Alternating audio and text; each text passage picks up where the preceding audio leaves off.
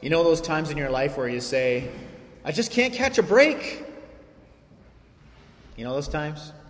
Some of you are like, oh, I'm in that time right now. Right? I can't catch a break. We've all said it. It's like, or you're like, one thing after the next. It seems like one thing after the other. We all have those seasons, right? Where it's always something that's common. And people will say to us, we have niceties in our culture. So people say, hey, how's it going? How are you? And we'll say, good. Yes, pretty good. And things aren't good. But we understand why we say good. Because obviously, can you imagine the gridlock in this city if everybody actually answered that question? Because at any given point, nobody's life is good at all. And if in Kitchener-Waterloo, during the course of the day, when somebody said, hey, how are you? You actually answered the question. The city would just be in gridlock. Nobody would be moving anywhere, as we all shared about how we can't catch a break because we have those seasons. Some of you are in it now. Some of you just came out of one. Right? Some of you are saying, thank God that season is over. And some of us who are maybe not in that now, we may be knowing, because we've lived long enough, that the next one's coming. It's a paradox called life. Nobody has a trouble-free life. This is the dilemma of what it means to be human. And that's why if you have people who are always, kind of the perma-smile and everything is always good all the time, and I don't mean people you don't know, because it makes sense that people that we don't know just say, when you say, how are you, they say good. That makes sense. But if there's someone who's close in your life, a family member, a friend that you've known for a decade, and if every time you talk to them, the answers that they give you is like, sounds like the anthem from the Lego movie, everything is just awesome. You're like, I can't relate to you. I can't be close to you. I don't know how to even connect with you because nobody's life is always awesome.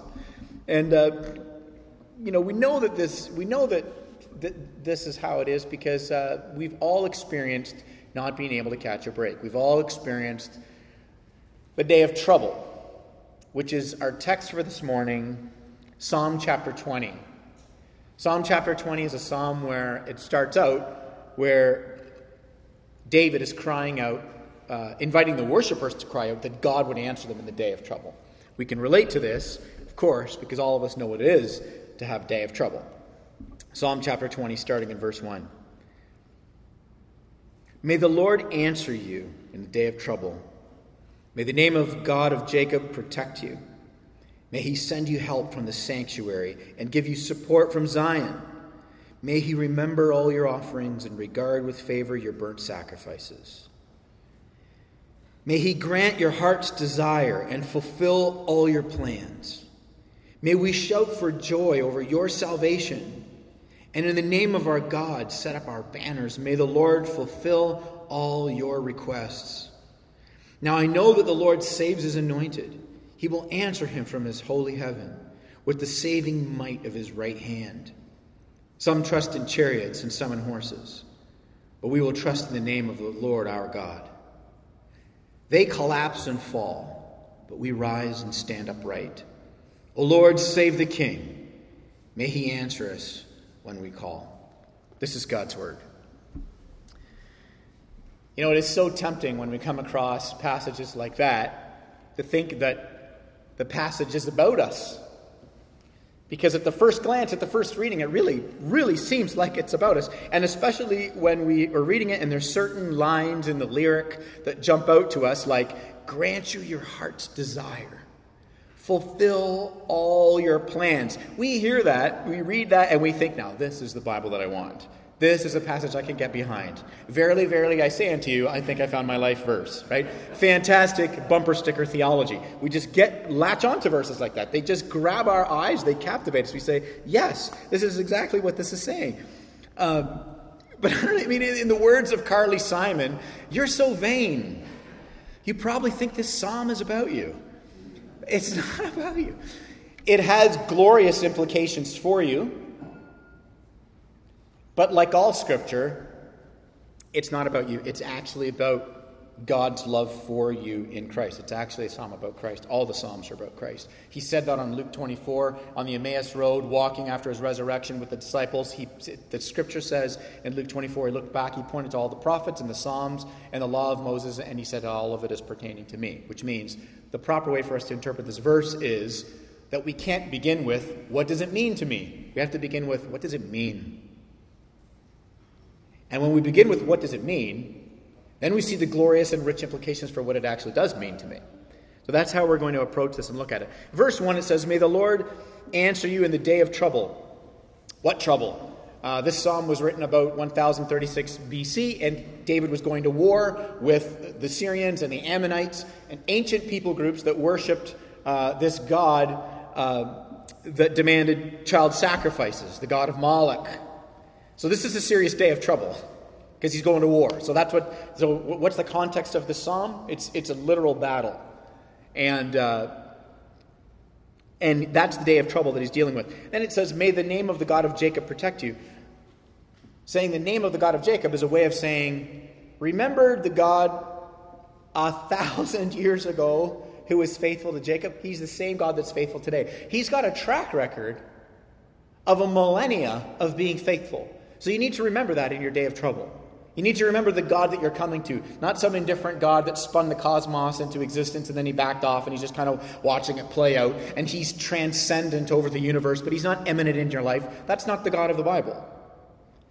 So by saying the God of Jacob, it's a way of saying this is a covenant-keeping, loving God.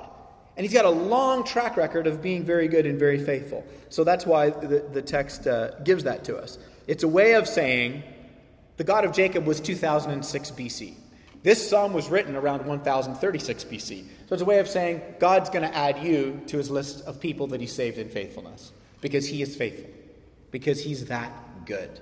Because he's that able in the midst of your trouble. This is the God that you're praying to.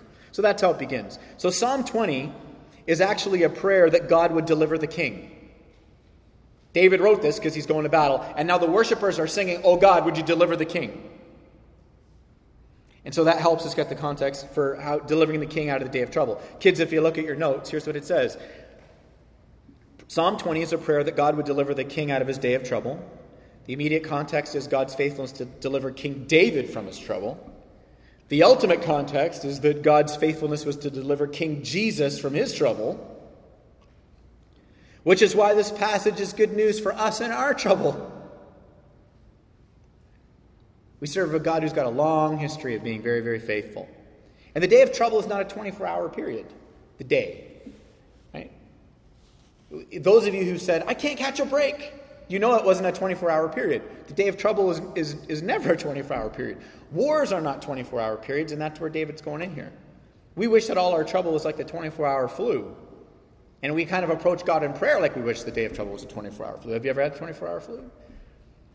Last summer I was coaching baseball, and I was coaching third base, and all of a sudden it hit me. And you've had that, some of you have had that, where you get hit with the flu. It actually hit me so strongly that I felt this piercing pain like somebody stabbed me with a knife. I went down on one knee. I started sweating profusely in a matter of seconds. The parents are like, Paul, are you okay? I just waved one of the parents over. One of the parents comes over to third base. I hobble off into the bushes, trying to make myself vomit to alleviate this pain. I'm sweating like crazy. I have to leave the game. Susan's driving me home. I'm like, pull over. We're not going to make it. She pulls over down the street here on University. I get down on the grass. I make an utter mess of the grass as I'm on the side of the road. This car pulls over. Sir, are you okay? I'm like, and you know what it's like when you're vomiting. You're like, get away from me. Don't look at me. And I'm on the side of the road like, no, help me. I just want to die right here on University. Here lies Paul Dunk. Right? You've had that feeling.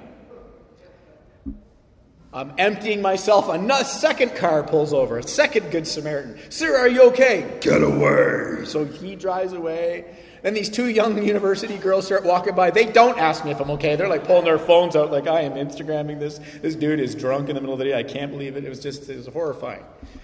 But then 24 hours later, I took a shower and I moved on with my life. I mean, I felt fantastic. It was like it never happened. That's the kind of trouble you and I want. And that's the kind of answers in prayer that you and I want. Oh God, deliver me in the day of trouble, answer me in the day of trouble. It's not a 24-hour flu. And you know this. I'm preaching to the choir because all of you have been through things, or you are in things right now. You've been wrestling and battling for a very long time. And the good news for you in the gospel is that God is a specialist in coming and meeting us in our day of trouble. He's got a long track record of doing this. And so in verse 2 it says, may he send you help from the sanctuary. King David needed help from heaven's sanctuary to go to war, and King Jesus got help from heaven's sanctuary in the Garden of Gethsemane when the angels literally visited him as he went to war on the cross. The faithfulness of God manifest in our King Jesus, who is delivered from his war, ultimately. Verse 3 says, may you remember the sacrifice. May you remember your sacrifice and look on you with favor. Well, who's the your? Who is it? Is it you and I making sacrifices in our life? Oh, I know what I need to do. I know how to get out of the day of trouble. I'll just make a bunch of sacrifices and God will look on them and he'll treat me with favor. Look, this is just basic English. When we look at the construction of the verse, the your is not you and me. It's the king. It's not you and I running out and pulling spiritual levers and pushing spiritual buttons of sacrifice so that God looks on us favorably. It's the king's sacrifice. That the worshipers are saying, remember the king's sacrifice. Good news for you in the gospel. Your king made the ultimate sacrifice. And your God is looking on the ultimate sacrifice of your king, and because you are united to him, he is looking on you favorably. To be faithful to you, to encourage you, to nourish you, to be with you, to strengthen you. To be the lifter of your head in the day of trouble that seems like it's just never ending. It seems like it's not going away. And then when you get to verses 4 and 5, these are the verses that catch our eye, right? These are the verses that the Westerners pluck out and say, I got to make a bumper sticker theology out of this. Because it says, the verses say, may he grant your heart's desire and fulfill all your plans. And we go, yeah! The Disneyfication of the Bible. That's what I am about. Fulfill my desires and fulfill my plans. But whose desires are these? Whose desires? Whose plans? The king's desires. The king's plans. The worshipers are crying out, would you fulfill the king's desires? Would you fulfill the king's plans? You know, there's this Disney movie back in the day, Pinocchio. I can't remember, it's an old animated movie, Pinocchio. Many of you adults probably saw it. Some of you kids might have seen it. And there's this one part where Jiminy Cricket sings this song. And little Jiminy Cricket gets up. Do you kids even know who Jiminy Cricket is? Raise your hand if you know who can do it. Okay, good. Whew! I was like, this analogy is going to bomb. Anyway, so Jiminy Cricket sings this song, and the song goes like this. And Jiminy Cricket has a fantastic low voice, by the way, which is interesting for cricket. When you wish upon a star, makes no difference who you are, anything your heart desires will come to you. And that's how we want to interpret this verse. Aha! Look at it. That's what the Bible says. He will fulfill your plans. He will give you the desires of your heart. Church, when you wish upon a star. No, that would be the world's worst sermon if I preached that to you. It's the king's desires and it's the king's plans that get fulfilled. It is very good news for us, but why? Why is it such good news? Throughout Israel's history, they had 42 kings, and only 6 of them had desires that were God's desires. So historically speaking, when the king's desires were God's desires, God gave the king his desires.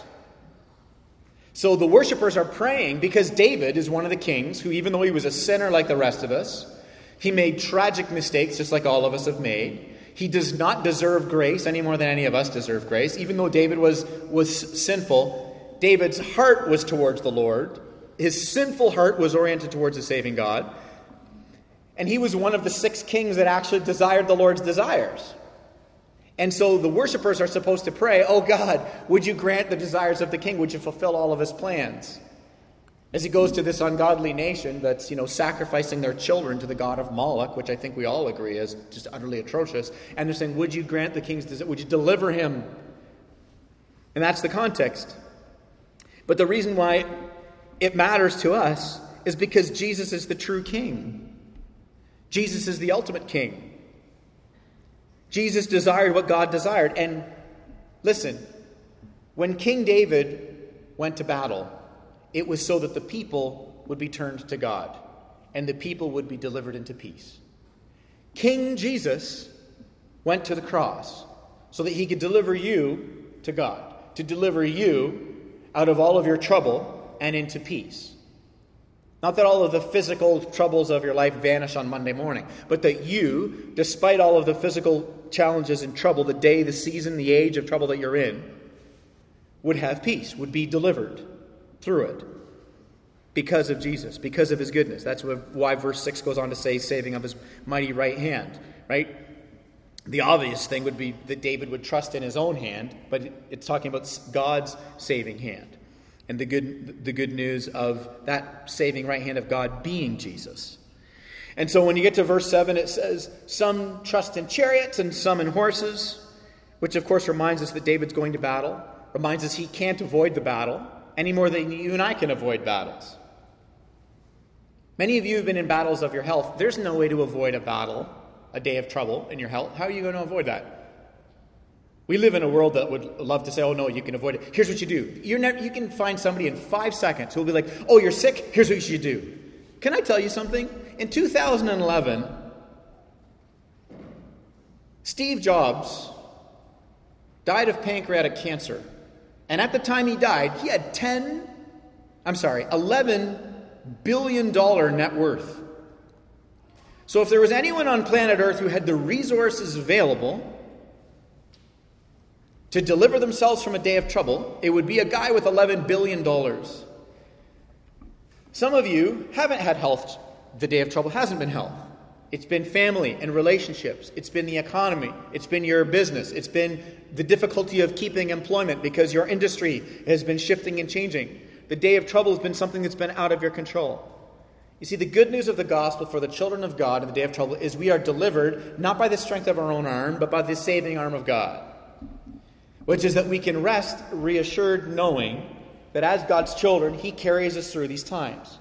So kids, those of you kids who are in the service here this morning, you know when you watch Star Wars and there's a shield around the spaceship, or if you watch some sort of animated cartoon and they're like, shields up! And they put the shields up, or you're watching the Marvel movie and they're attacking Wakanda and the Wakandans put the shields up, shields up! Faith in Jesus Christ is not a shields up where all of a sudden all these problems just keep bouncing off you and you're like, I'm a child of God and everything is fine.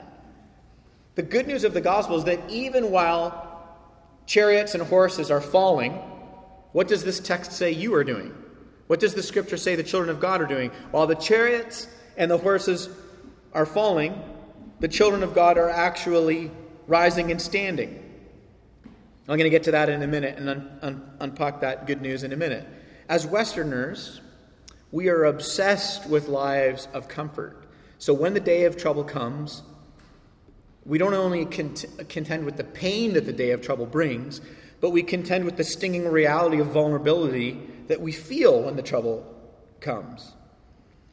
And so in the day of trouble, we're quick to medicate ourselves. We're quick to distract ourselves. We're quick to rely on ourselves. And we're very slow to turn to God, because what we realize in the day of trouble, sadly, is we don't actually want a God who will strengthen us in our trouble as much as we want a cosmic butler who comes when we clap our hands to deliver us from our trouble. And this is our challenge. So often we get angry at God under the delusion that because we worship him, he's in our debt. And we don't deserve the trouble. And somebody else should have the trouble who's not quite as good of a person as we are. There's the kinds of ideas that we get that are unbiblical and crazy.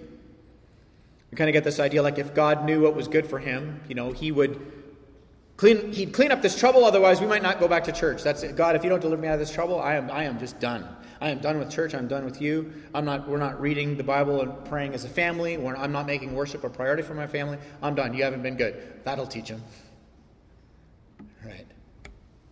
Okay. See, here's the dilemma. C.S. Lewis once said this in a book that he called The Abolition of Man. He said, a man can't put out the brightness of God by stopping to worship him any more than a lunatic can put out the sun by scribbling the word darkness on the wall of his cell. Our worship to God has nothing to do with fulfilling God. He's not an insecure deity. We need to worship him in our day of trouble so that our hearts can find rest. We want to train our children because every single one of our kids, and as parents we know this, we wish that they would have no trouble. Every time your kid gets sick, what do you say? I wish it was me. Of course we do. That's the heart of parents. We're like, let the kid be healthy, let me be in the bed. That's the heart of the parents. So we look at our kids and we don't want our kids to go through days of trouble. But the reality is, as human on planet Earth, all of your children are going to go through a day of trouble.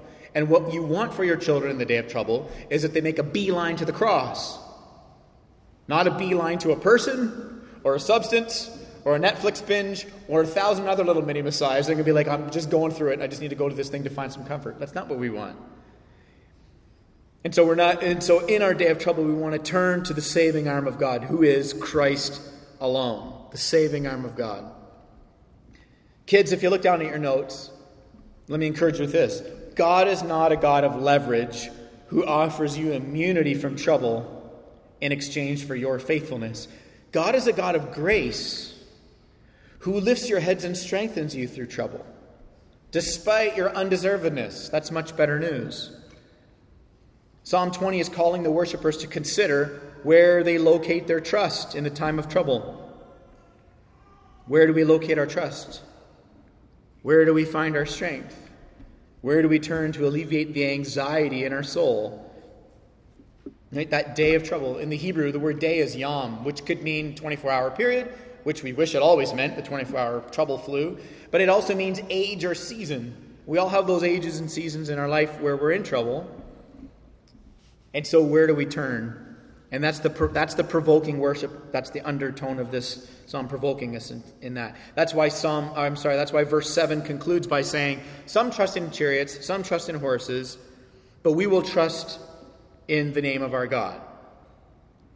And that name, Philippians 2 teaches, is the name that is above every name, which is Jesus.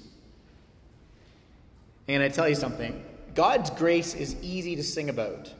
It's easy to tweet about. It's easy to blog about. It's easy to preach about. But it's really hard to rest in because there's these dark, unevangelized corners of our hearts that are prone to turning to people and things much smaller than God in the hopes that they'll offer the strength and the peace and the delivering power of God. And they simply can't.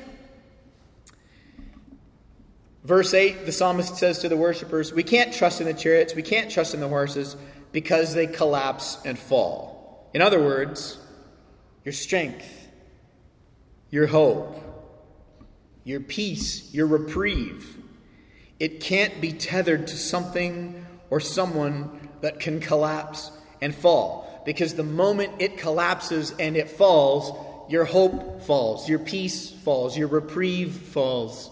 Your sense of security falls. Being constantly held hostage by the instability of people and circumstances is a fragile and restless way to live. But if you tether your hope to the one who never collapses, if you teach your children to tether their hope to the one who never falls, that is a secure and restful way to live. Verse 8 ends with this striking juxtaposition. The horses and the chariots, they fall. But the children of God, they rise and stand. Do you see that? That's a literary Hebrew device to keep showing opposites. It's all through Hebrew poetry. 2/3 of the Old Testament is poetry, by the way. And it's there to create these striking juxtapositions for us to be like, whoa, and catch our attention. So he goes, this is falling, this is standing. Right, in the tone of Brian Regan. Do you see the difference? Right, that's the intention. That's the intention of this literary device. Do you see how drastically different that is? Something that's falling and something that is standing. The children of God rise and stand upright. Kids, that's what's in your notes there. The children of God rise and stand upright. Why are we rising? Why are we standing? Think about it. If your king goes to battle and his horses and his chariots fall, then your nation falls and your way of life falls. Everything falls. That's why this psalm is like, oh God, save the king. Because whatever happened to the king has happened to us. So why are we rising? Why are we standing? Not because everything turned out okay. Nothing's okay. It's a day of trouble. How long do you think the ancient wars lasted? A week? 2? I'm joking. Some of them were decades. The day of trouble. Well, how is it that if horses and chariots could fall, you can stand in a day of trouble? In the middle of it. This is the good news of the gospel. If I stood up here and preached some sort of howdy-doody message, like drink your milk, stay in school, make sure your church attendance is good, do devotions at home as a family, and everything's going to be fine, then the moment everything isn't fine, you're going to have a crisis of faith. But by the way, don't just because you got banged over the head with legalism as a child, don't swing into the ditch of lawlessness and be like, you know what, yeah, Sunday's a me day, and maybe we'll crack the Bible at home if we feel like it. That is not a wise guidance or a good understanding of God's grace, because that isn't going to serve your kids in the day of trouble either. We've got to put all of our chips in the goodness of Jesus. So why are we standing? Why are we rising? Not because we're so strong, our God is.